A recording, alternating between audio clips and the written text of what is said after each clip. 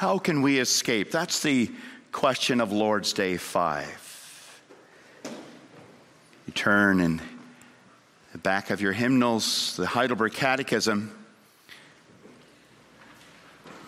to Lord's Day 5, question and answers 12, 13, 14, and 15.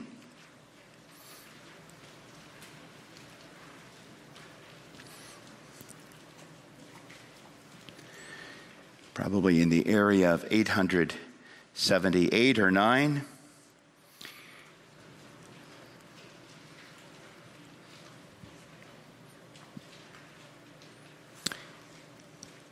Lord's Day 5, according to God's righteous judgment, we deserve punishment both now and in eternity. Here's the question: how then can we escape? How then can we escape this punishment and return to God's favor? God requires that his justice be satisfied. Therefore, the claims of his justice must be paid in full, either by ourselves or by another. Can we make this payment ourselves? Certainly not. Actually, we increase our debt every day. Can another creature, any at all, pay this debt for us? No. To begin with, God will not punish any other creature for what a human is guilty of. Furthermore, no mere creature can bear the weight of God's eternal wrath against sin and deliver others from it. What kind of mediator and deliverer should we look for then? One who is a true and righteous man, yet more powerful than all creatures, that is, one who is also true God. One who is both man and God. Now let's turn in our Bibles to Isaiah 59, and we'll read verses 1 through 17.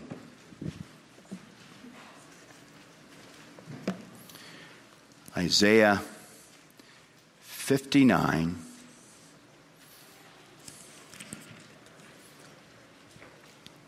page 735.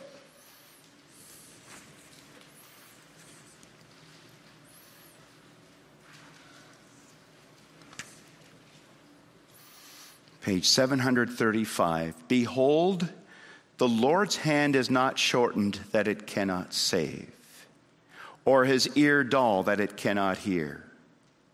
But your iniquities have made a separation between you and your God, and your sins have hidden his face from you so that he does not hear. For your hands are defiled with blood, and your fingers with iniquity. Your lips have spoken lies. Your tongue mutters wickedness. No one enters suit justly. No one goes to law honestly. They rely on empty pleas. They speak lies. They conceive mischief and give birth to iniquity. They hatch adders' eggs. That's cobra's eggs. They weave the spider's web. He who eats their eggs dies, and from one that is crushed, a viper is hatched. Their webs will not serve as clothing. Men will not cover themselves with what they make. Their works are works of iniquity, and deeds of violence are in their hands. Their feet run to evil. They're swift to shed innocent blood. Their thoughts are thoughts of iniquity. Desolation and destruction are in their highways. The way of peace they do not know, and there's no justice in their paths. They've made their roads crooked, and no one who treads on them knows peace.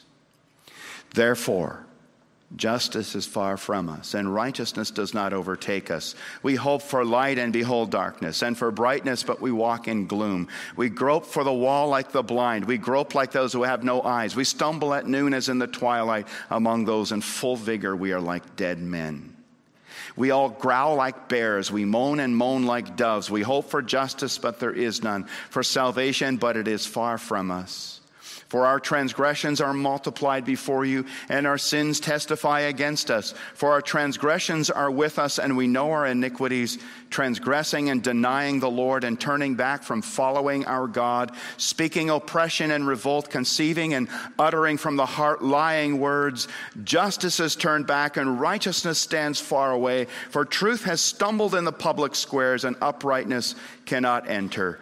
Truth is lacking, and he who departs from evil makes himself a prey. The Lord saw it and it displeased him that there was no justice. He saw that there was no man and wondered that there was no one to intercede. Then his own arm brought him salvation, and his righteousness upheld him.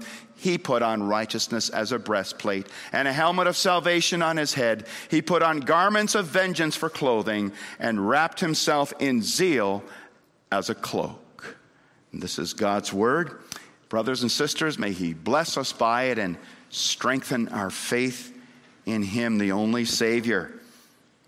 Beloved congregation in Jesus Christ, after talking about the reality of sin, how we're God haters and man haters, people haters, sin's origin, it comes from ourselves. We can't put the blame anywhere else. Sin's depth, our depravity is total. We can't do anything that's good in the sight of God. No, not one, says the Bible. Sin's punishment, eternal punishment of body and soul, is the only just punishment for sinning against the eternal God. After all that, the Catechism asks just the right question. How then can we escape? And that's a question that's asked like from a 36-foot hole without a ladder. And you're in the bottom, there's no food there, there's no drink, you're stuck. How can we escape? It's just the right question. And it's often found in the Bible. Remember what the crowds asked on the day of Pentecost when they saw their terrible sin of crucifying the Messiah. How they cried out to Peter and the rest of the apostles, "Brothers, what shall we do? How shall we escape?" And that's what Saul answered. When Jesus struck him down on the way to Damascus and said, "Saul, Saul, why are you persecuting me?" And Saul answers, "What shall I do, Lord?" And that's what the Philippian jailer said when he encountered God's wrath and judgment in the earthquake at the jail. And he fell down and he said to Paul and Silas, "Sirs, what must I do to be saved?" It's the right question.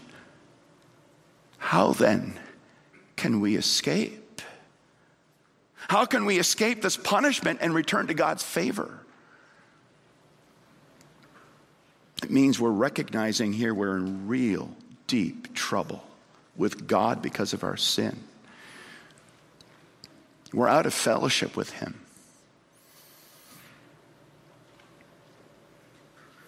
And we need to be made right with God again. And I wonder if you've ever asked this question about yourself. It's the right question. And we should keep asking it about ourselves. How then can I escape? What must I do to be saved? And let's not just think of this as a question for others to ask, like the Philippian jailer.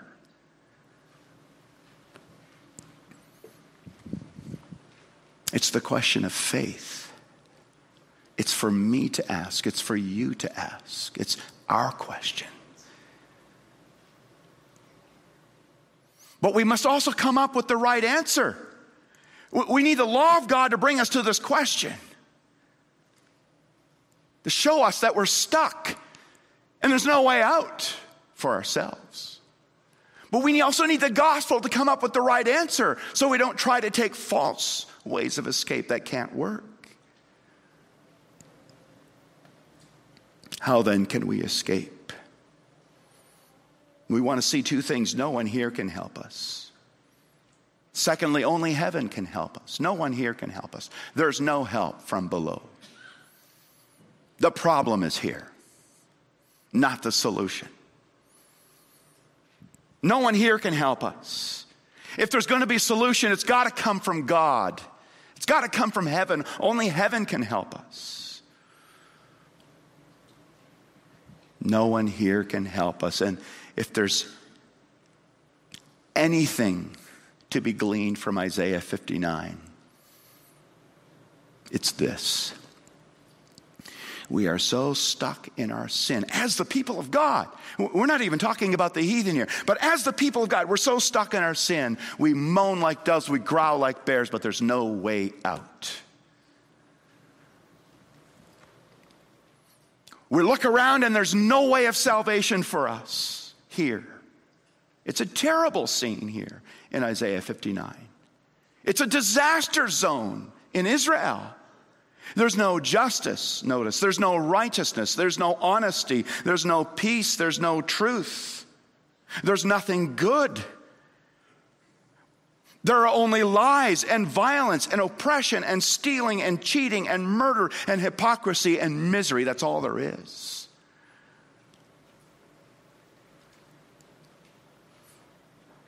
Verse 12, our transgressions are multiplied before you, and our sins testify against us, for our transgressions are with us, and we know our iniquities. And then verse 15, the Lord saw it, and it displeased him that there was no justice.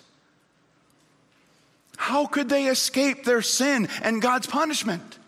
How could we escape? What's the way out of this mess? How can we get back into a right relationship with God? How can we pay the debt that we owe God for all that we've done against him? And Isaiah says that God looked,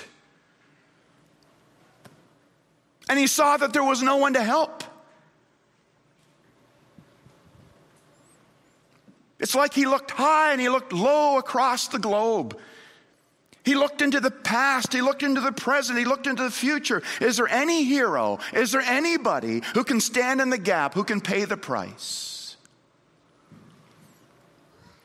For the wages of sin is death, eternal death. Can anybody pay that for sinners? Pay that price to God and set us free from the price we owe. Is there anybody?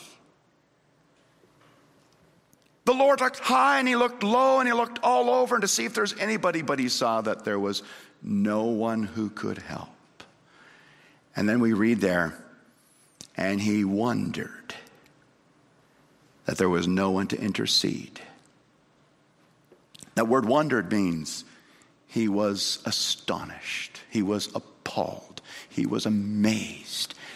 What? Nobody? Nobody in the whole human race is good enough. Nobody in the whole human race is strong enough to fix the problem, to take care of the problem of sin and judgment, and to bring us back to God. No. In all the earth, there was no justice, there was no righteousness, there was no salvation, there was no hope. And brothers and sisters, looking for an escape hatch here on earth is a dead-end road. It leads nowhere. But that's man's first inclination. We're in a 36-foot hole with no ladder. How can we escape?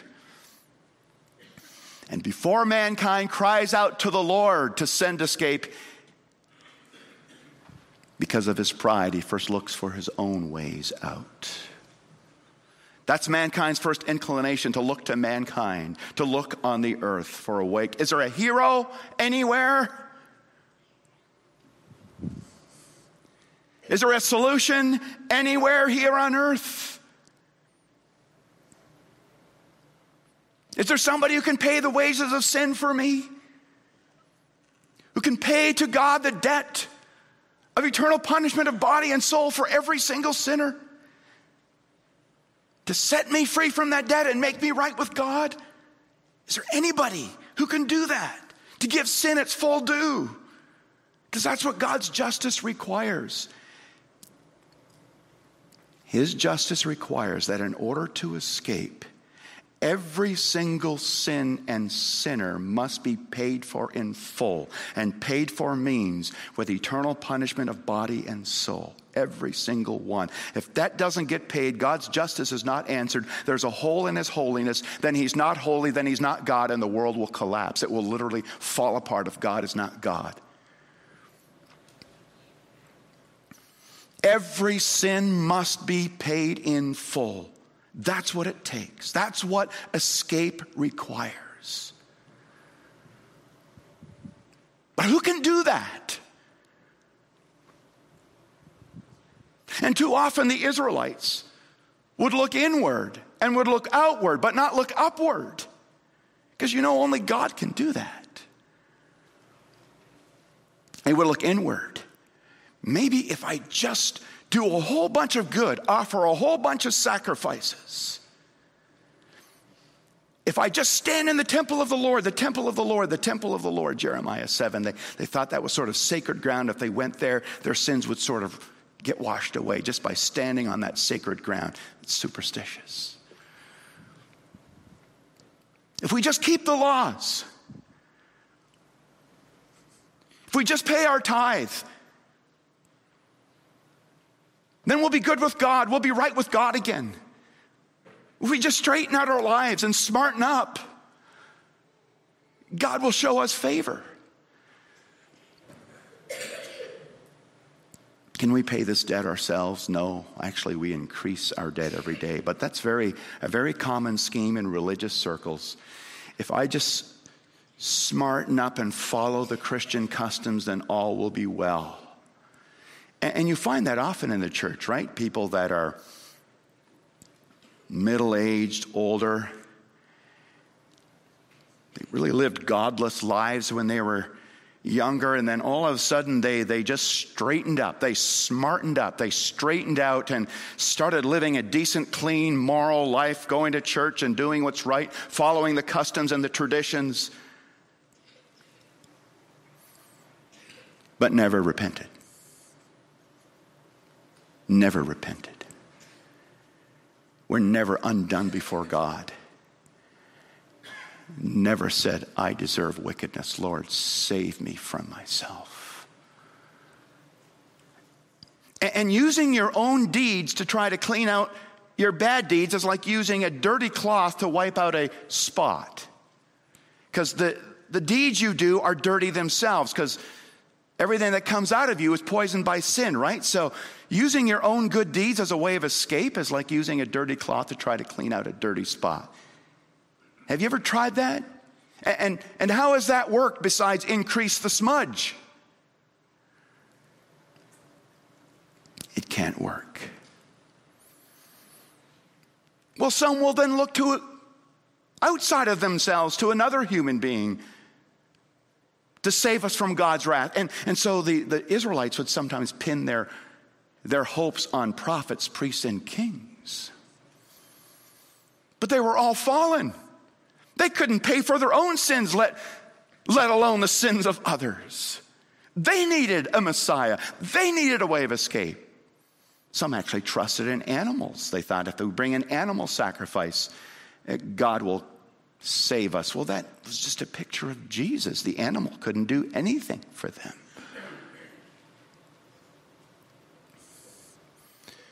Some trust in the Virgin Mary. Maybe she has enough extra good in here. Some trust in one of the saints. If we pray to them, then they will donate some of their extra good works to my account and make me right with God and take care of my sin and judgment. Put me in a better spot with God. How useless. Mary was a sinner. She couldn't save herself, let alone you or me. The saints are all sinners who couldn't save themselves, let alone you or me. They all needed Jesus. And Mary would roll over in her grave if she knew that people were counting on her good works to give them good credit with God. Well, some trust in angels. I saw an angel. There's a lot of angel spirituality today, right? Make pictures or images of angels and hang them on your house and put them over your church. And if you got an angel in the area, God will protect you. Angels are mere creatures. They can't bear the weight of God's eternal wrath. Plus, they can't take your place because they're angels. They're not people. Man sinned. Man's the one that's got to pay for it.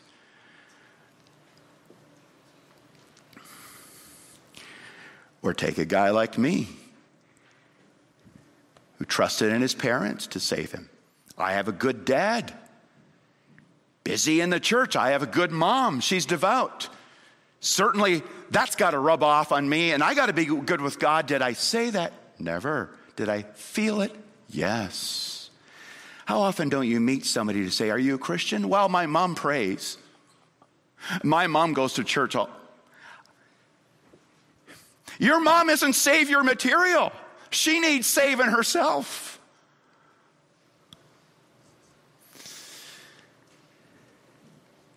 How then can we escape? Is there anybody here who can do the job? Anyone on earth in the past, in the present, or in the future? Is there any hero that can stand in the gap? Is there anyone that can intercede? Well, the Bible gives us the answer. The Lord looked. He looked, and he looked, and he looked. Now, it's not like he didn't know. He had this all planned out from all eternity and prepared how he would save us, but he's giving us the picture of how vain it is to trust in anything or anybody here in this world. It's amazing how we trust in human power, human movements to save the world. I think of Marxism. 100 years ago, or a little bit more, people had such high hopes that Marxist communism would bring about utopia, a fair and equal world where everybody would love and share, and there would be no sin and no problems. And Christians jumped on this bandwagon as well. And all it was a new creative form of doing corruption and enslaving people and tyrannizing them. That's all we can come up with here on the earth. People hope that climate action will bring about a utopia. It's just going to become a new form of tyranny. Taxing and controlling people while the elites live high off the hog. You know it. I know it. The solution can't be found here. Because the problem is here. The problem is here. No one here can help us. But God sees our situation perfectly. Only heaven can help us. Look at verse 16. He saw that there was no man, and he wondered that there was no one to intercede. Then, you got to look at that then. Then, his own arm brought him salvation, and his righteousness upheld him. It shows the heart of God. This is amazing love. God sees mankind so lost, so wicked, so rebellious, so hopeless, so helpless, and so done. And he's appalled and he can't stand the thought of it. I can't let it end this way. I can't let this happen. I can't let the whole human race go to eternal punishment. I got to do something about this if nobody here on earth can do anything about it. It's amazing love. If no one on earth can remove the sin and misery that's destroying the world, God says, then I will do something about it. I will come down myself and save the world. You see, then his own arm brought him salvation. Now, that's a bit of a funny picture. Did you see one day a big arm, divine arm, reaching down out of heaven to earth and picking people up out of that 36-foot hole and giving them escape? Sort of, but when you look at Isaiah 52 and 53, the song of the suffering servant, when God's going to send his son to be the Messiah and lay on him the iniquity of us all, that passage about Jesus starts this way in Isaiah 52. The Lord has bared his holy arm before the eyes of all the nations, and all the ends of the earth shall see the salvation of our God. That arm is Jesus Christ. The arm of God is Jesus Christ. It stands for the power of God coming down to earth to scoop us up and give us escape. That arm is Jesus Christ, who he's going to send into the world as the solution to the sin problem, and the only solution there is. And in fact, if you look at the next verse, verse 17, the arm of God becomes a person. He put on righteousness as a breastplate and a helmet of salvation on his head. He put on garments of vengeance for clothing and wrapped himself in zeal as a cloak. He's a soldier coming to take vengeance on sin, and he's going to do it by dying on the cross. The eternal Son of God becoming a true human being, carrying all the sin of all God's people and all God's wrath and all God's condemnation toward us and all God's punishment, and going to the cross with it, and our damnation in hell being nailed to the Lord Jesus Christ on the cross to get rid of it for us, and rising on the third day as the conqueror, as the successful one, the true hero this world needs. There's the answer. We need an answer that's out of this world, and God is the one who's out of this world who sends the answer. He comes with his arm, with his Son, the Lord Jesus Christ.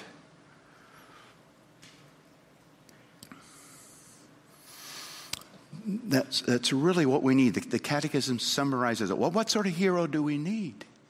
Well, answer 15, he's got to be true and righteous man. He's got to be able to represent us, stand in our place, carry our sin, be condemned in our spot, and punished for it. He's got to be one of us. Yet he's got to be sinless, otherwise if there's sin on him, he can't bear our sins. The sacrifice will be no good. He's got to be true man, and he's got to be a sinless one. On the other hand, if you're going to carry the infinite weight of God's wrath and come out on the other side, you've got to be divine. You've got to be God. You've got to be eternal. You've got to be infinite. And that's our Lord Jesus Christ. The eternal God, the eternal Son of God, comes down and becomes a human being by the miracle of the Holy Spirit through the womb of the Virgin Mary, sinless, to stand in our place. How can we escape? Jesus. God comes down himself, the second person of the Trinity, as a soldier cloaked with vengeance against our sin by taking it to the cross. And that's the only way of escape. There is no other. What a miracle. What amazing love when we were lost and could not escape. You know, God could have left us in that hole without a way out. We deserved it.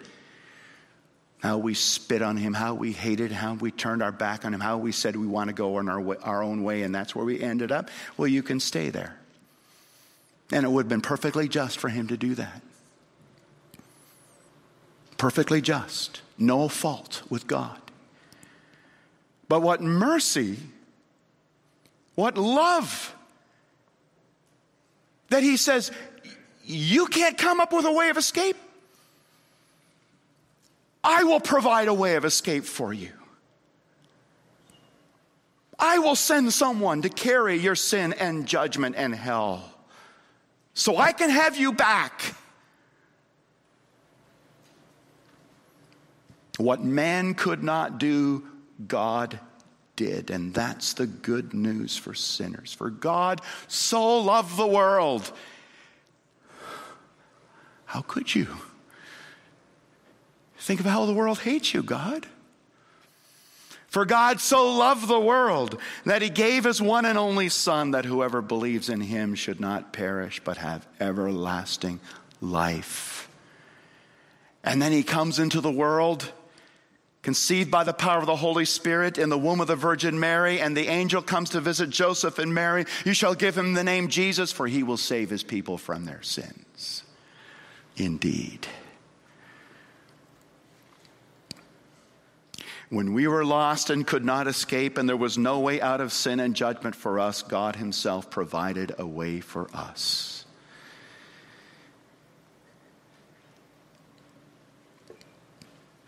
So we go back to the original question, how then can we escape? What must I do to be saved?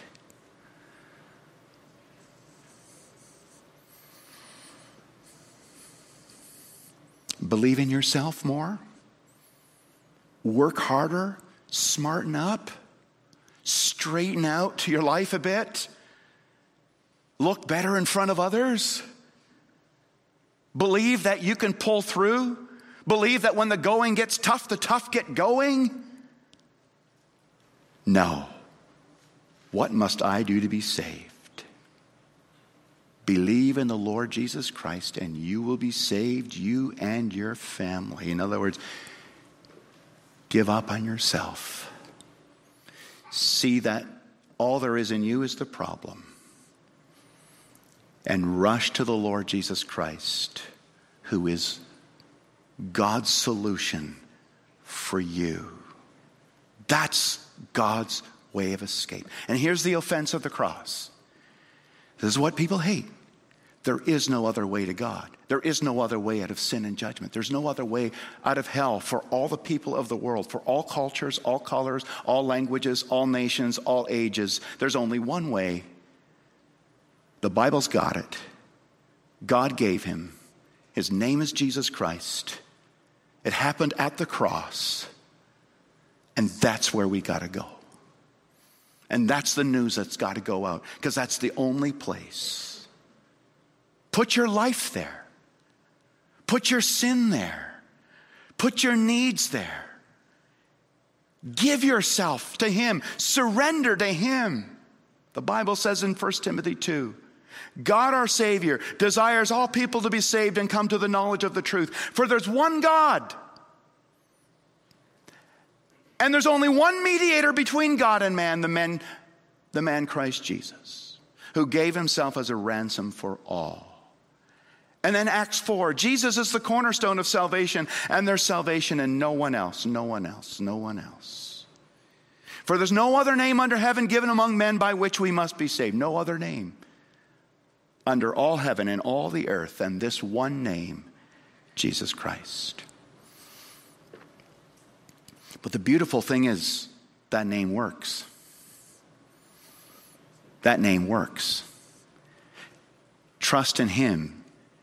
You will surely escape.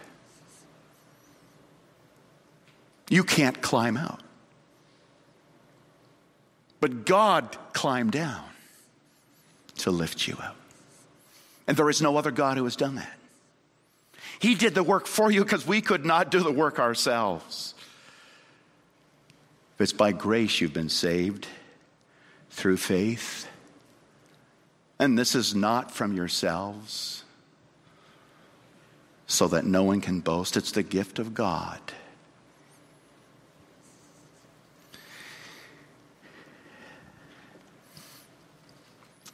There's the place for all my guilt and all my condemnation and all God's anger toward me and all my wrong and all my hell. Jesus. Put it there. Put it there. And you will escape God's punishment and you will return to God's favor. Amen. Let's pray. Father, thank you for giving us this question.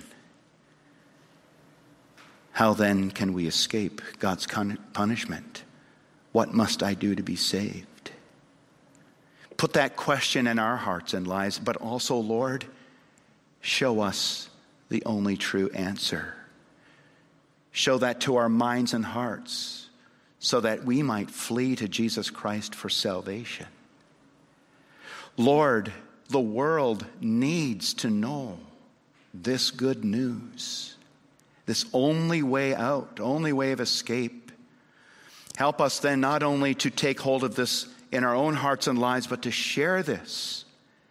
For we live in a world that's perishing, that's so far from God, that's looking for the way out here, where it can't be found. And people are running down dead-end roads that will end in hell if they don't get off them. Lord, use us. And then through us, reach into their lives and families and bring them to the Lord. Bring them to yourself. Father, your good news is amazing. You are amazing. You are amazing love. Amen.